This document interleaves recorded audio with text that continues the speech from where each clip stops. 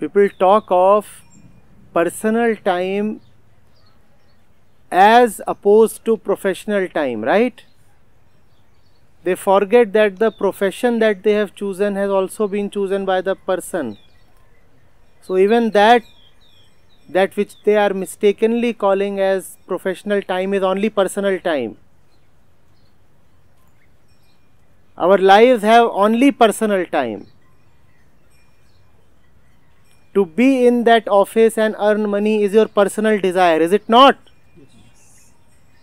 So that time which you are spending in the office, is it not personal time?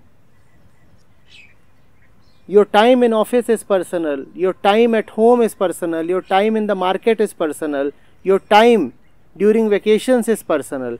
Your life is full of the personal.